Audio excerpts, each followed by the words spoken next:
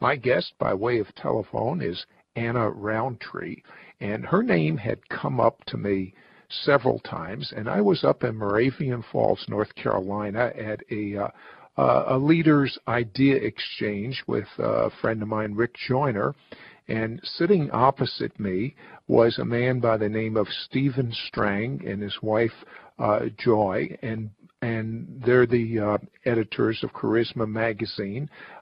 And Stephen kept looking at me. He walked up. He said, "Sid, I think you're supposed to meet Anna and Albert Roundtree."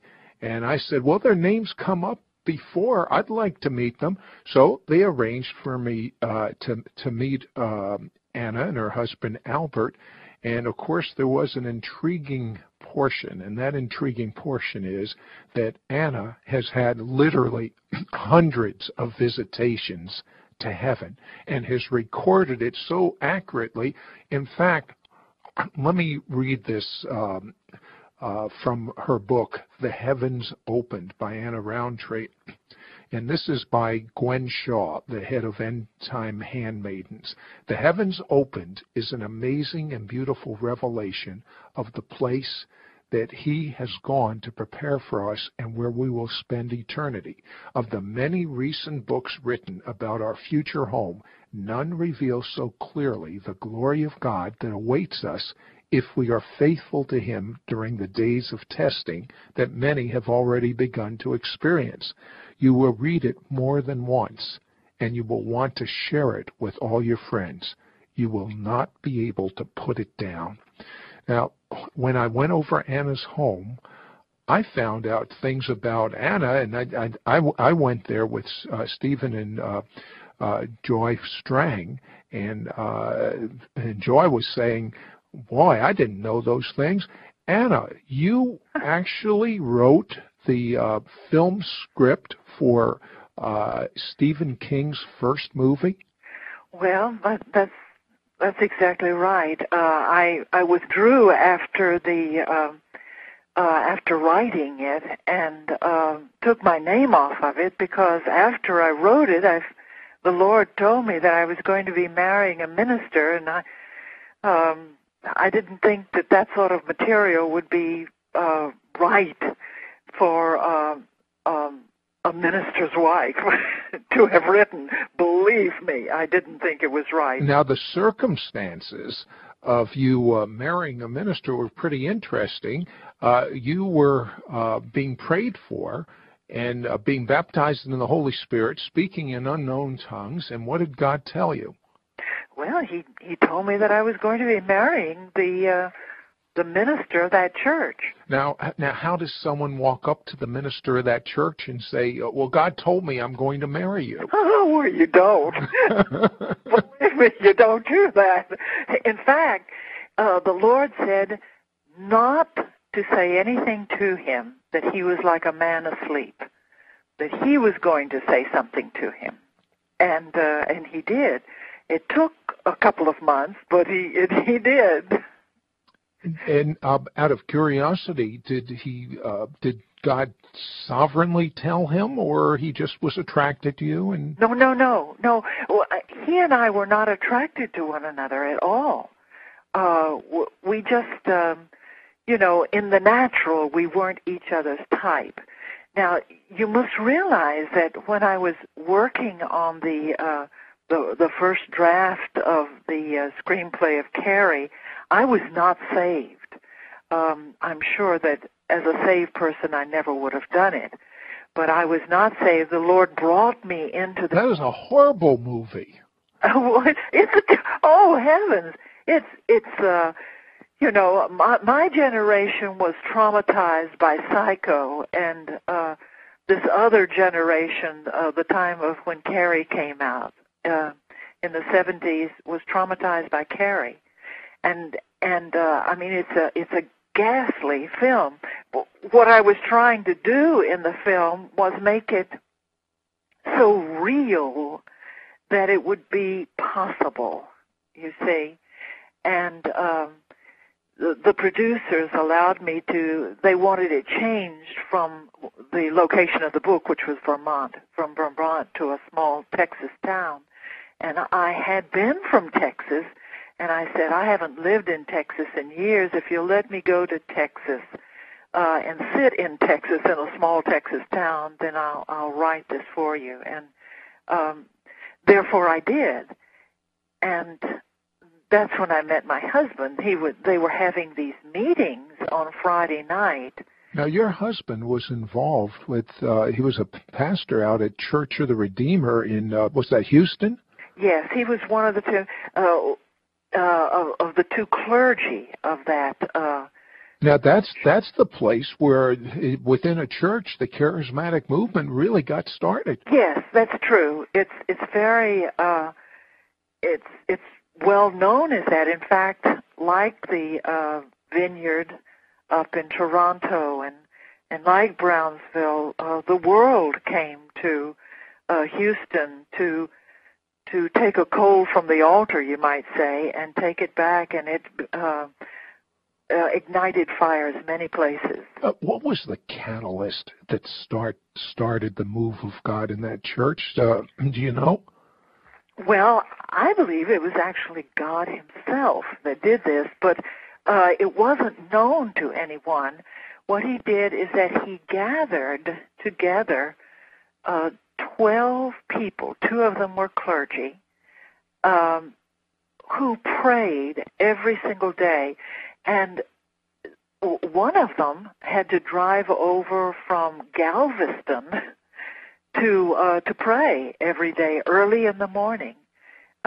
It was a church that had what they call a crypt, or a small chapel under, in a basement, you might say, in New York. It's down in the basement.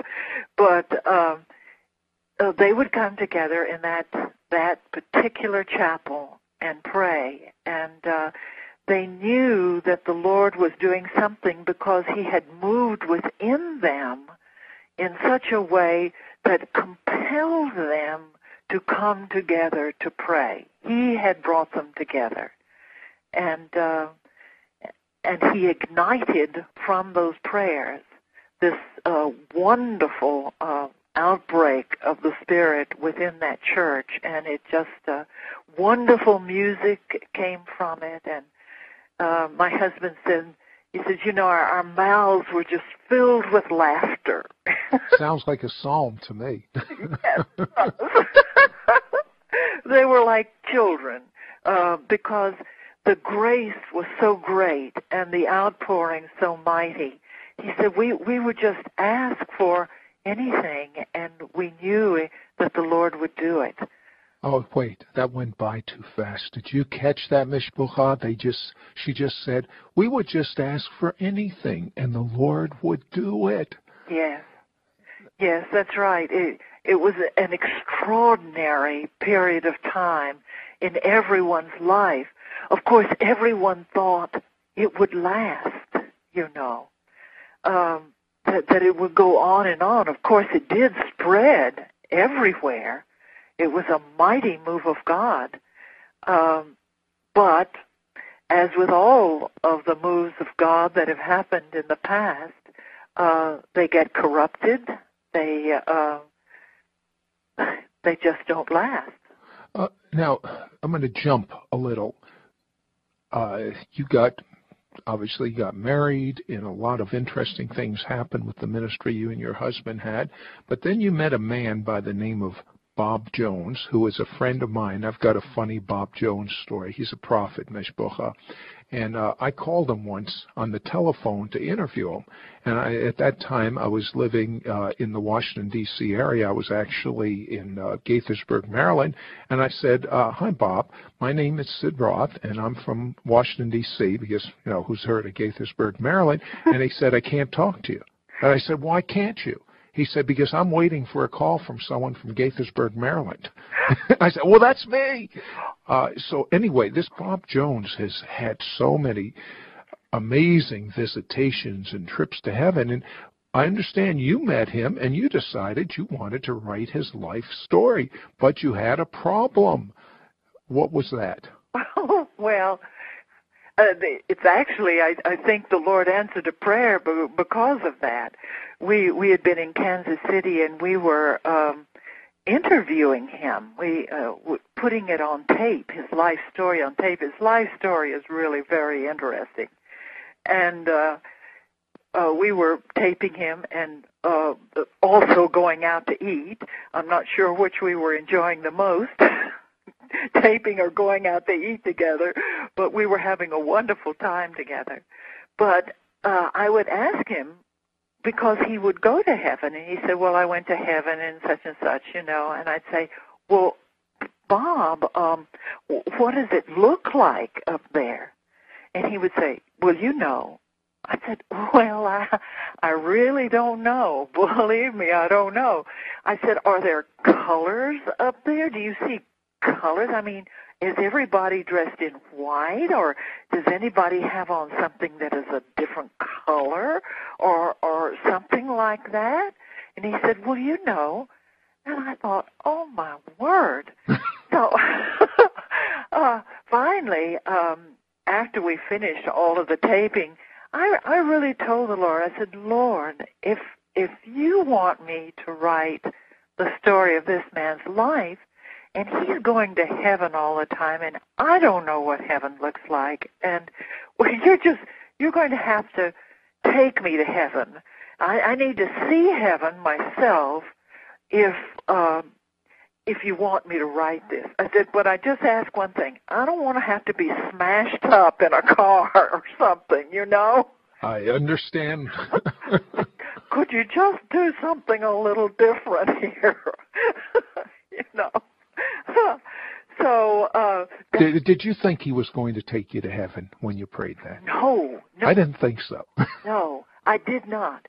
But do you know, Sid, almost from the beginning of the time that I was saved, if anyone with a prophetic ministry saw me, they'd say, well, you'll be seeing into heaven. I have on the telephone Anna Roundtree. I'm speaking to her at her home in Moravian Falls, North Carolina, by way of telephone.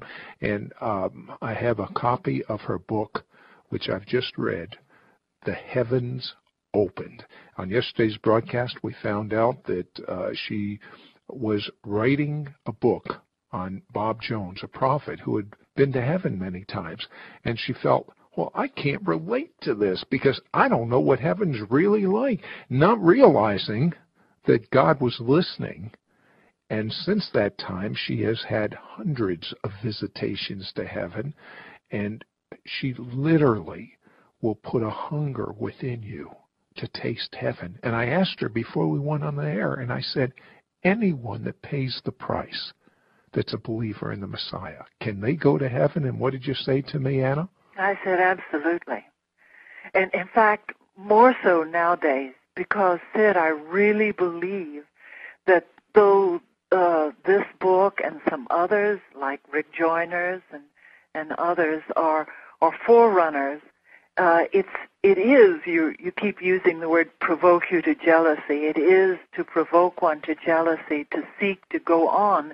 I believe that the Lord is bringing all of the believers into a place where they can communicate directly with Him. Let me ask you a question. We had talked earlier about this off the air, but what was known as the charismatic movement that your husband was a pioneer in, that's pretty much finished, isn't it? Well, it's simply an opinion, but I believe so. I believe it was actually finished in 1977. And what we call the renewal movement at Brownsville and Toronto and lots of other places, it's still going on, but I don't see the same degree of changes in people like I did at the beginning. And it's almost the same as the charismatic movement. So we're kind of in between moves of God's Spirit. But you know what's going on in the heavenlies. What, in your opinion, will be the next move of God's Spirit? Well, I think it's going to be so entirely supernatural. Of course, it's always supernatural. But I don't think it's going to be as tied to a church something of this sort. I really believe that the Lord wants to call people directly to himself. What I call calling people to the garden. I think that we're trying to aim for the wrong thing, Sid. I think we're aiming for the early church, or... Oh, well, you and I had discussed this. I'm as you know, Mishpacha, I'm a Messianic Jew, a believer, Jewish believer in Jesus, and Anna and I were talking about this, and Anna said, "You Messianic Jews don't go back far enough." I said, "Well, what do you mean? We go back to Moses and the Torah and the biblical festivals." And then she said what she just said to me. We don't go back far enough. How far should we go, Anna? All the way to the garden. That's when there was no division. Well, that's true. That's right. There is no division there. And you mean before the fall, of course. Well, really, yeah, before the fall. But even just the Lord walking with Adam and Eve in the garden. It sounds so pure and so wonderful. He wants that kind of intimacy. And he wants us, as it says, set your mind on things above. And we have become so earthly minded here that we don't understand that what we actually need to do, Sid, is that we need to live above and commute to work on earth. But we have gotten very centered, earth-centered, which Paul warns us not to do, but to look above, because it shifts it throws everything onto the Lord then. When you live above, you know absolutely that things must shift to him, and your flesh starts getting out of it. You see?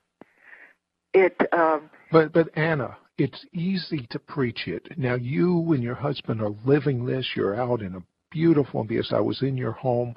I almost got snowed in, as a matter of fact, in Moravian Falls, which is a story all unto itself. But the average person, the pull, well, let's just be candid, the pull of the world, the pull of the flesh, the pull of this life, without some supernatural help, how do you shift out of that pull to just be so single-minded? How does someone do this? Well, during the time that these things were began with me, Sid, my husband took an interim pastorship in a Presbyterian church in the Panhandle of Florida. We were down in Florida, and it was a small church, and in a small church, it actually keeps you busier than a big church, because you must do everything: visit the sick, teach, preach, do all the things with the children, and besides, going to getting to know everyone, and helping with corning season, which is, shucking corn and snapping green beans and things like that when you're out in the country. And so we were incredibly, incredibly busy. We really were. And these visions, I was having these visions anyway. What you must do is that you must want God more than anything. You must say to yourself, as I believe you have said, there has got to be something more. And that's very much what we said to ourselves after we left working with the pastors in Kansas City. There has got to be more. We have seen revival. We've been in 3 revivals, in fact. We have seen the pastors coming together in unity and love, and as glorious as that is, there has got to be something more. And So we left to go find the something more. We wanted to know what the more was. And once you get in a heart pursuit of God, He will raise up to meet you on the path. He will say, this person is seeking me, and they are desirous of me, not desirous of supernatural, squiggly things that are going to make you feel wonderful and excited and disappear like Chinese food. No, the person is seeking me. They want me. When you seek God, then the other comes with that. But it's in the pursuit of God Himself. It's a catch-22. Is God waiting on us, or are we waiting on God? Well, I believe that He waits to see if you're going to do it. I mean, He gives everyone so much already, and we certainly aren't grateful, you know. I mean, we're still too titillated by knowing this little mystery or that little mystery. Speaking of mysteries, I asked you a question. Do you ask the Lord questions? Do you ask Him all of these mysteries? And I'm amazed that, yes, you've asked a few questions, but you're really not interested in that when you go to heaven, are you? I'm really not.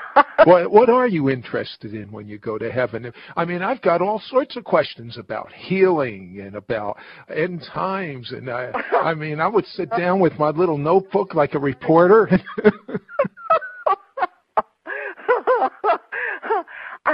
It's so amazing just being there. Even though this is more mind-blowing than anything, one becomes accustomed to it because you have been there many times, you know, and so it doesn't just rattle you every time you go.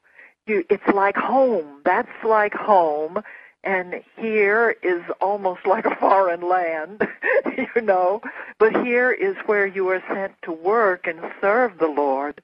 But up there is home. And now, you wouldn't do my television show. Why wouldn't you do my television show, Anna? Well, I know it sounds strange. I know it. But the Lord asked us to be hidden. And when you see a face, then you start getting this personality along with it. These books are absolutely His books. They are not ours at all. I had no idea I was going to write a book at all. Said all I did was record the visions. No one was more astounded than me when the Lord said, I want this in a book. And I said, but who would read this? Who will believe me, Lord? That's the better question. Not who would read it, who would believe it. Yeah, who will believe that this is true? But all I did was find out what He wanted and lift right straight from my journal what had been recorded and put it into the book. All I did was just join them together, you know. Of course, a lot of them weren't in there because there's just too many of them. But that's all I did. So what you have... But this book's going all over the world now, and you're not even promoting it. Well, that's right. Telephone is Anna Roundtree. I'm talking to her in her home, which I've had the privilege of being in with her husband in Moravian Falls, North Carolina. And it was when I was there, the snow was coming down, and it was just the trees were there, and the air was clean, and it was just so enjoyable. Anna's been blessed to go to heaven hundreds of times, and she's recorded it in a book, The Heavens Opened. Now, Anna, I promised on yesterday's broadcast, but I have so many questions.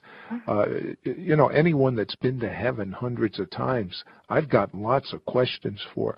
But one thing that I have heard from others that have had visitations to heaven, and it kind of intrigues me, and that's the parts room. Did you actually see this? Yes, I did. Tell me about it. Well, it was very bright in it, and there were different parts of bodies there. You would think that it would be gruesome, but it wasn't. It was like a place of holding it, like a distribution center. I guess you might call it something like that, a distribution center. And they were preparing to make these parts available to people. And you also told me that you saw angels in school, so to speak, for the next move of God's Spirit of the miraculous. Tell me about that. Yes, they were training to accompany believers on earth for the next move of God in a healing revival. And they said that there would be 2 angels this time with each person who would be receiving this gift. And there were hundreds, maybe thousands, I would say, of angels that were training, and that was only one training that I saw. I'm sure that there were other trainings going on, or there had been those who had already graduated, and were with the people then. You say in your book that the Lord was really sad over the last healing revival because the people that had this gifting didn't disciple others and just kind of used it for their own benefit. Yes. The angels were some of those angels that were with those particular ministries told about that they were sad. That's what they were saying, that they are very saddened. And for this reason, the Lord was going to give 2 angels with each person this time, and there were going to be many more, because there were not that many in the last move of the Spirit for healing. I mean, a great move of God, not just... Well, let's face it, even today, there are not that many that move in the miraculous in the United States. Well, that's right. Because it really takes the Lord initiating. And we can have people who move in power here and there, and who have gifts of healing when they're under the anointing, and they're here and there. But for a great move of God, only God can do it. I'm reminded, I had the privilege of knowing Catherine Coleman, and she used to tell the story of, she said, I won't be here, but a day is coming in which Christians will go into a hospital and clear the whole hospital out. Do you see that? Yes, I do.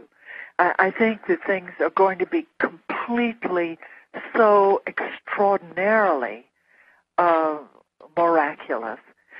But we must prepare now to be containers to hold that glory, you might say, because everyone just sort of waits and hops like bunnies or something from one move of God to the next, but they are unwilling to go through the cleansing and the maturing that the Lord needs to truly hold the greater anointing. Okay, Anna, I consider myself a great cheerleader for God, and an encourager, and I want people to know how to get from step A to step B. One of my big problems in life is I have a very logical type of mind, and that's in faith that sometimes is a problem. But kind of be a coach right now. Tell me how to get to that next point,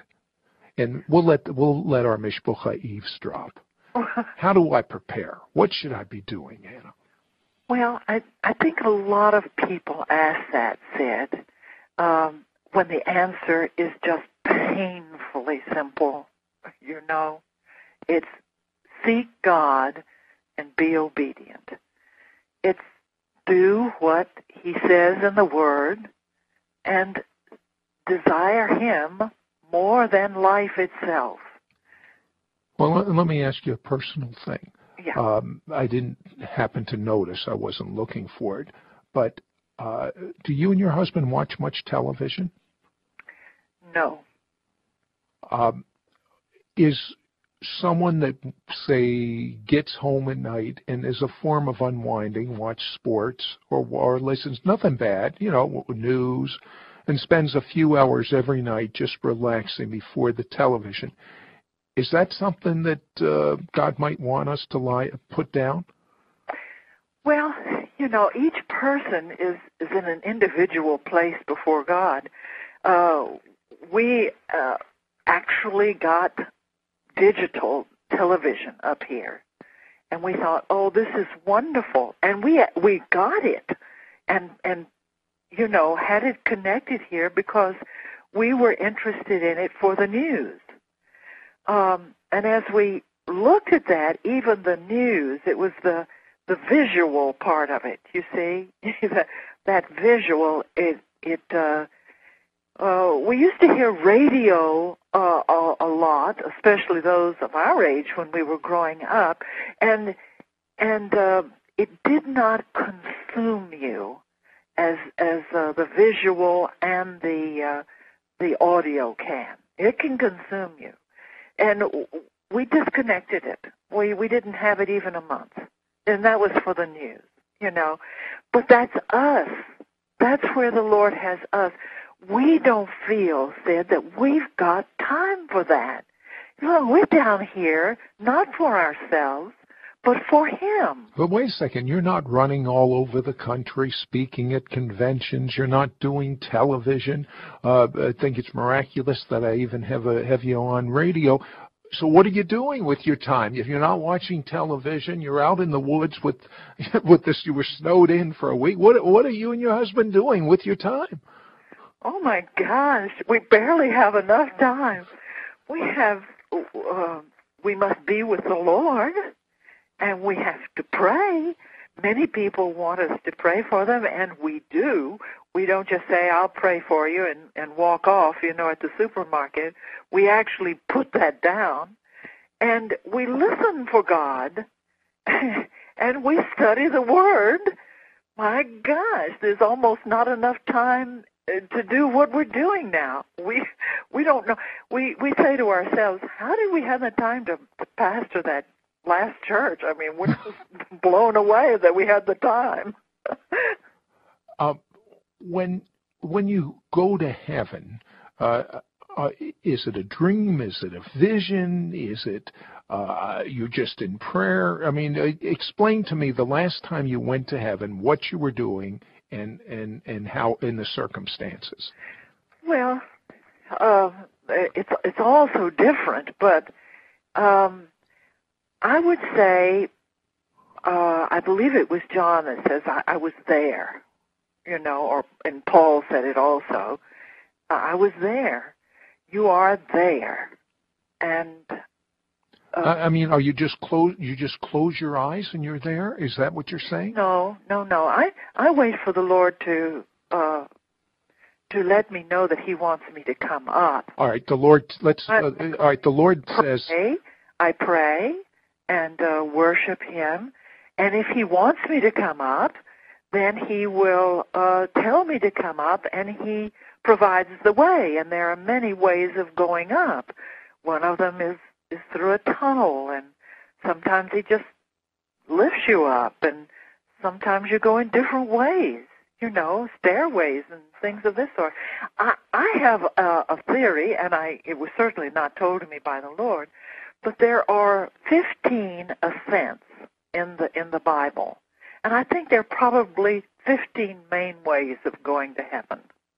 I think that they were really what was given there in the Psalms was much more supernatural and with a greater knowledge of the Lord than we have of what is there today. When you go to heaven, how long might this take?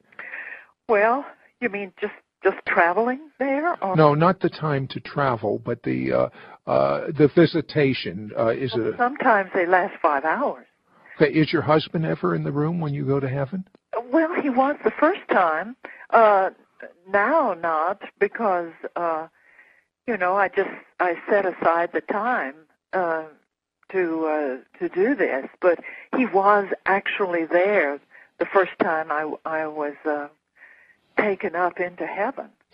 On tomorrow's broadcast, I want you to tell me a bit about the first time you were taken up into heaven. Was it scary? No. It's just that I was not sure that it was what I thought it was. It was very different. I had seen angels down here intermittently. I wasn't seeing angels all the time, and I didn't address them. They didn't address me, and I just see them. But this was an angel who addressed me and required me to do something, What did he require you to do? He said, "Come forward." And there were these curtains that were, I could only see the first one, an angel standing beside the opening in the curtains, very, very thin, and there was light coming through them. They were blue. My guest by way of telephone, I'm speaking to her at her home in Moravian Falls, North Carolina, is Anna Rountree. And most people have not heard of her. But she's had hundreds of visitations to heaven. And God instructed her to write it in a book. And although they haven't met her, her books are getting around, literally around the world. And what they do is they increase your hunger to know God intimately. Increase your hunger to not miss what God has for you in this life. And one of the things, Anna, that kind of, overwhelms me is with all of your visitations to heaven and with being a writer, which you are, and God's used your gift for his purposes, I'm just amazed that you don't have your pen and pencil and are asking thousands of questions. Instead, you say, you don't want to ask them any question. You just want to be with them. What is it like to be with the Lord? It's the most wonderful thing in the world. And to be with the Father also. It is, such pure love. It's very healing love. Had you ever experienced that type of love this side of heaven? Oh, absolutely not. No, nothing like it. Believe me. And truly, we come from a background that didn't believe that you could know the Father.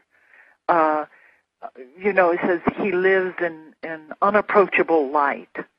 And he certainly does live in unapproachable light. But I believe that not knowing him had to do with his face. I believe the Jewish people understood that. You cannot see my face. Seeing the face is really knowing more about the person. But you certainly can, because many people in the Bible saw the Father on the throne, saw his hands, his feet, the clothing.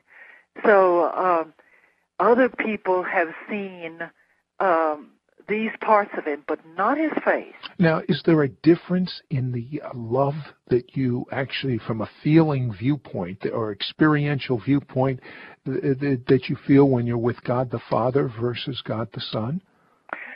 Well, in a way, no, but in a way, yes, because he is the Son and he is our eternal husband. We are betrothed to him now, and it is possible that we can also go into a formal betrothal with him. And the Father is very fatherly, you see, and he acts like a father and reacts like a father. And the Son acts and talks in a different way. They have different personalities, but as far as the essence, no, because the Lord emptied himself, it says, in order to receive everything from the Father and let that pass through him to others. So his expression is only what the Father shows him, only what the Father gives him to give does he give. He laid that down before the foundation of the world in order that love of the Father and all that the Father had might pass through him. I've got a question.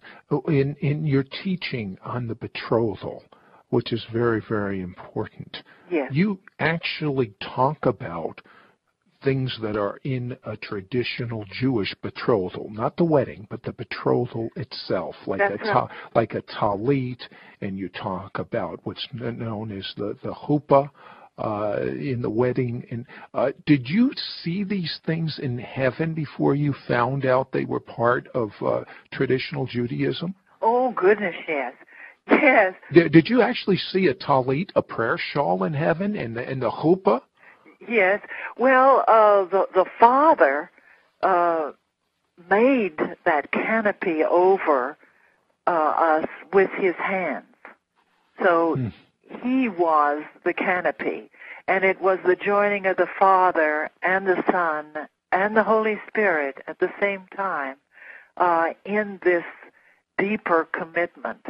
So the three were there as 3 and 1 and 1 and 3 were there during this period of time, right at the same place. And but I only, you see, when this happened to me, Sid, I mean, it was the most extraordinary thing. And I only shared it with my husband because I had never heard of anything like this in my entire life. And but it didn't make any difference. It was a very private thing that I put into my journals, you know. Not realizing that the whole world would eventually be able to read it. I had no idea that the Lord was going to say, after the first book, I want you to, you know, write this Anna, second book. Anna, I'm going to get some people upset, and you don't want that. Oh. You've got to tell me about your first experience of going to heaven. Oh, my first experience. Well, that was with Albert. Yes, he was sitting. We were praying. We had, you know, you mentioned Bob Jones, and Bob Jones had given us a year before a prophetic word. Now, we have known Bob Jones all these years, but he really doesn't prophesy to us. We're just friends of his, you know. But at this, right before we left Kansas City, he was at a party, a dinner party, and he gave us a prophetic word that well, he didn't say when it was going to be. What he did is that he said that we were going to have a visitation and we would be in a cabin. And then he had a young person come over and kneel down right beside him and said, now you look at them and tell me when they'll have this visitation. And the person said, I see 2 headlights kind of things. He said, yes, and what else? He said, I see it like a tree with lights on it. And he said, so when will they have the visitation? And of course, none of us, we were just as dense as we could be. And he said, Hanukkah, the Feast of Lights. Well, he did not know that we had booked a cabin in Arkansas, and we were going to be in it at Hanukkah. But it didn't happen at that Hanukkah. It was the second Hanukkah, like the 2 lights were 2 years. Well, you must have been very disappointed when it didn't happen. Well, we were, you know, I mean, Sid, we were sitting in these straight-back chairs facing the front door because we didn't know what a visitation looked like. I mean, we just didn't know. We just sat there during Hanukkah facing the door, and we said, well, this is about the way it is with us. You know, we don't ever have anything unusual happen to us. And the next year we were, Albert was in Kansas City to teach for the pastors up there, and someone who was at that party said, are you ready for Hanukkah? And we said, well, we didn't have a visitation. They said, no, this Hanukkah, 2 lights. Remember the 2 lights? And we were in a cabin in Texas then. And when Hanukkah rolled around, we were just sitting there praying. I must say we weren't in any great belief that anything was going to happen. We prayed like we prayed every day. And suddenly, as we were praying, I saw this angel standing before me. And the angel was standing in front of a very, very tall light blue curtain that had light behind it. And the angel said, come forward. And I got up in my spirit. I'd never done that before. I got up in my spirit and followed that angel, and the 2 other angels parted the curtain. And we walked through that curtain, and there was another curtain beyond that. And after we went through the first curtain, I began having an internal argument with myself. I said, this can't be a visitation. A visitation is when Jesus comes to see you, and this can't be a visitation. And the angel said, stop, putting up his hand like that, stop. And so I was arguing with myself, and I said, well, even though this isn't what I think is a visitation, it's not something that I've done. I think I'm just going to go on and do it. And the angel said, come forward, because he read my thoughts, you see. The next set of curtains were parted, and I walked through that, and greater light was behind that, and then the third set opened, and there was nothing but blazing white light. And I knew, though I saw nothing that first time, that I was in the presence of God the Father. And a voice came from all that light, and he said, what would you have? Well, I didn't know what to do but to continue praying what we had been praying every single day, he said. I mean, that's what we were praying every day. And let me tell you, we haven't prayed that since. Because I would pray a few things, and he would say, done, proceed. And I would just go on and pray those other things, and he'd say, done. And I thought, my word, I am standing before someone who can say they can actually do what I am asking here. But I wasn't like proclaiming it. I was simply talking to my Father. Well, I'd really like this, and well, when he said done, were they actually done? What it meant was that in the spiritual realm, it is done. He is bringing it about, He is, bringing these things about. Because Could you give me an example of one thing? Well, we asked for more of the gifts of the Spirit, There's one thing. He's bringing that about. We wanted more of Christ. And that's not done in a day. My guest, by way of telephone, no doubt, is red hot for the Messiah. Her name is Anna Roundtree. I'm speaking to her by phone at her home in Moravian Falls, North Carolina. Anna has literally had hundreds of visitations to heaven. And I can tell you that some very, very well-known spiritual people have become friends of hers and just say the most wonderful things. Here I have a quote from Suzanne Hinn about her book, The Heavens Opened. That's Benny Hinn's wife. In this exciting book, Anna Roundtree will help to take you beyond the veil into a realm where holiness, obedience, and unconditional surrender are the qualifications that will take you into the very presence of the Lord. She shares the importance of living a life of worship that has caused the heavens to be opened in her own personal life, bringing fresh understanding of the angelic realm that has taken her into the very throne of God. Anna, you were explaining on yesterday's broadcast the first time you went to heaven, an angel showed up. It was on Hanukkah. You were in a cabin. It was actually prophesied this would happen.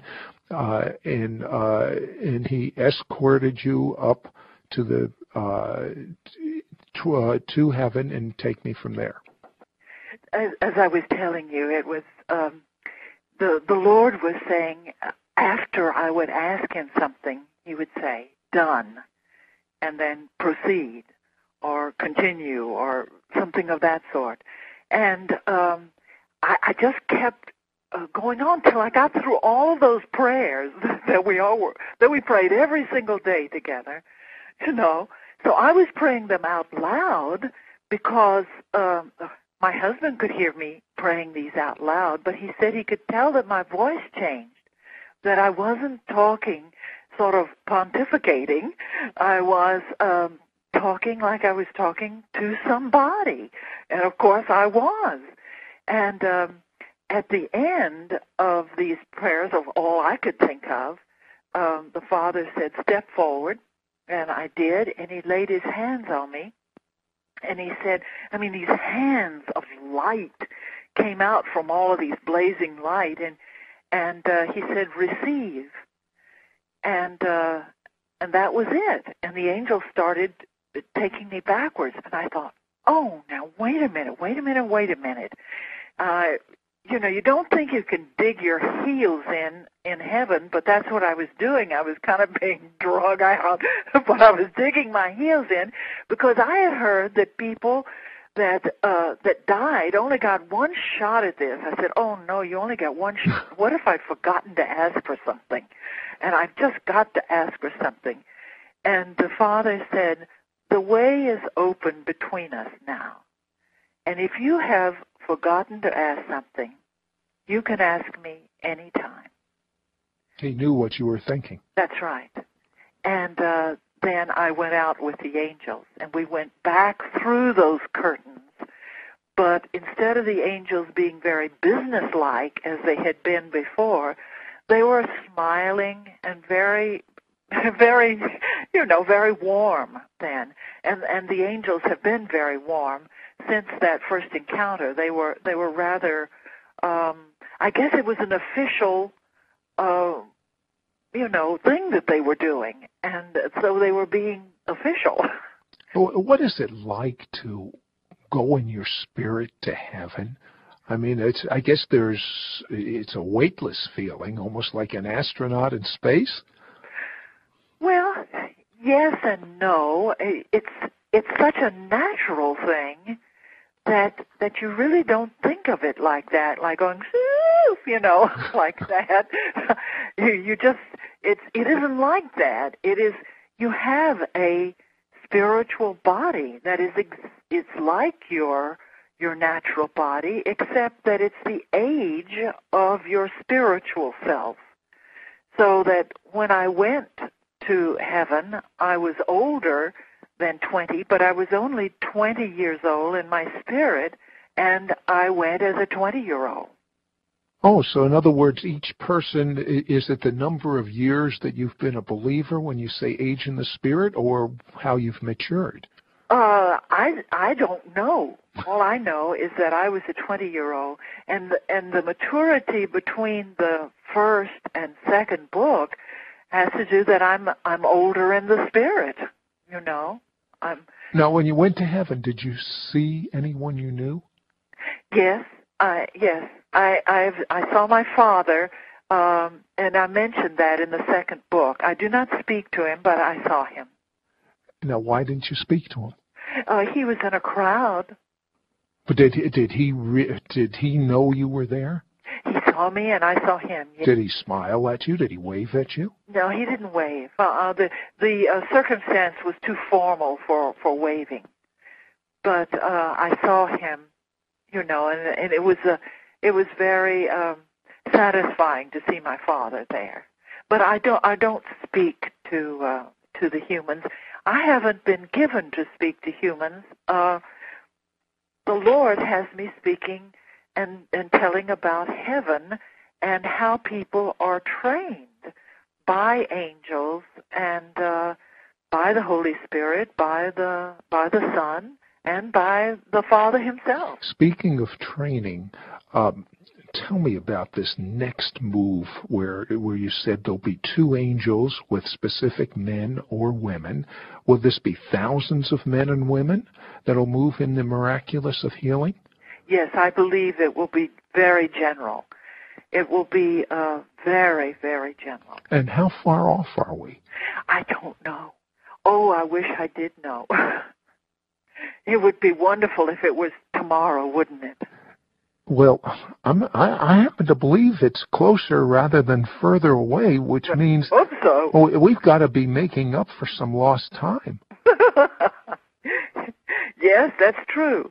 But like a buildup of water in a pipe, because we have been between great moves of God for so long, I think that the buildup is going to that when he comes, he is going to step down and crack more than sideboards as he did in the Welsh revival. He's going to crack our hearts, and things are going to be very different. Whether we will hold that, though, I just pray that we will hold it. Now, what about the average person that's listening to me right now that's not in ministry? That can they be part of this next move? Can they have the intimacy you have? Can they go to heaven? Oh my gosh, yes. And I don't really think of myself in ministry. I was a minister's wife, but that's the way I spent most of my married life with my husband. I was simply a minister's wife. I would teach the children, and but I was not the leader or the I wasn't what I would say in ministry. I'm very surprised that the Lord would use me at all. I honestly feel that I'm really sort of like the least.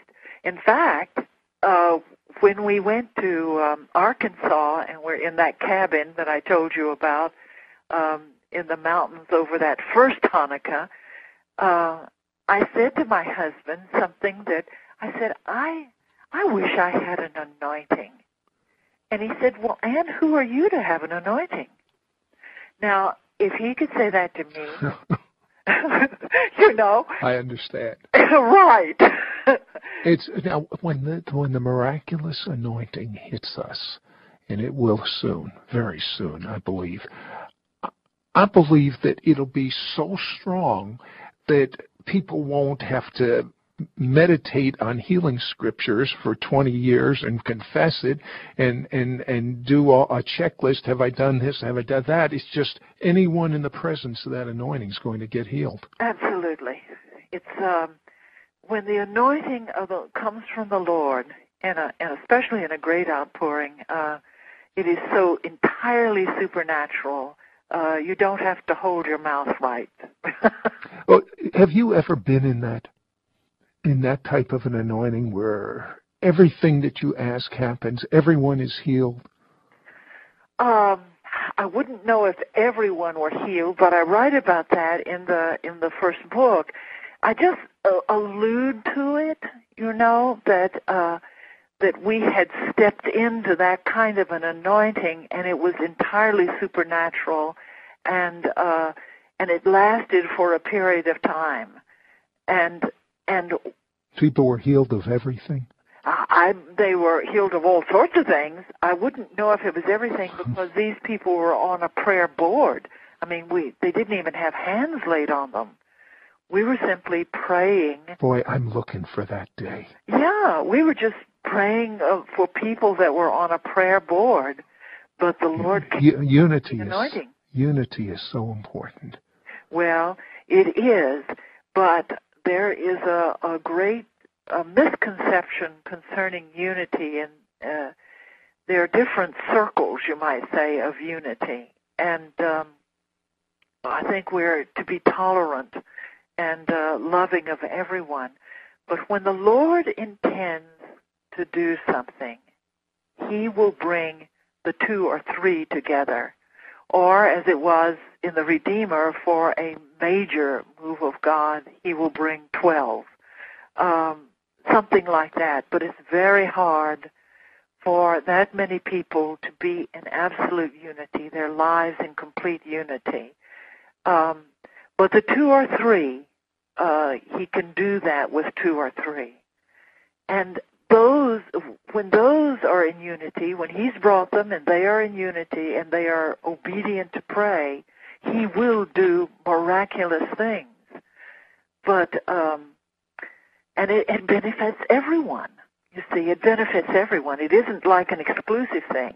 They may be the match that the Lord uses, strikes the match, you might say. He might use those prayers of those individuals. But for everyone to be in that kind of unity, I would say it's impossible, you know. We do have some very sort of childish ideas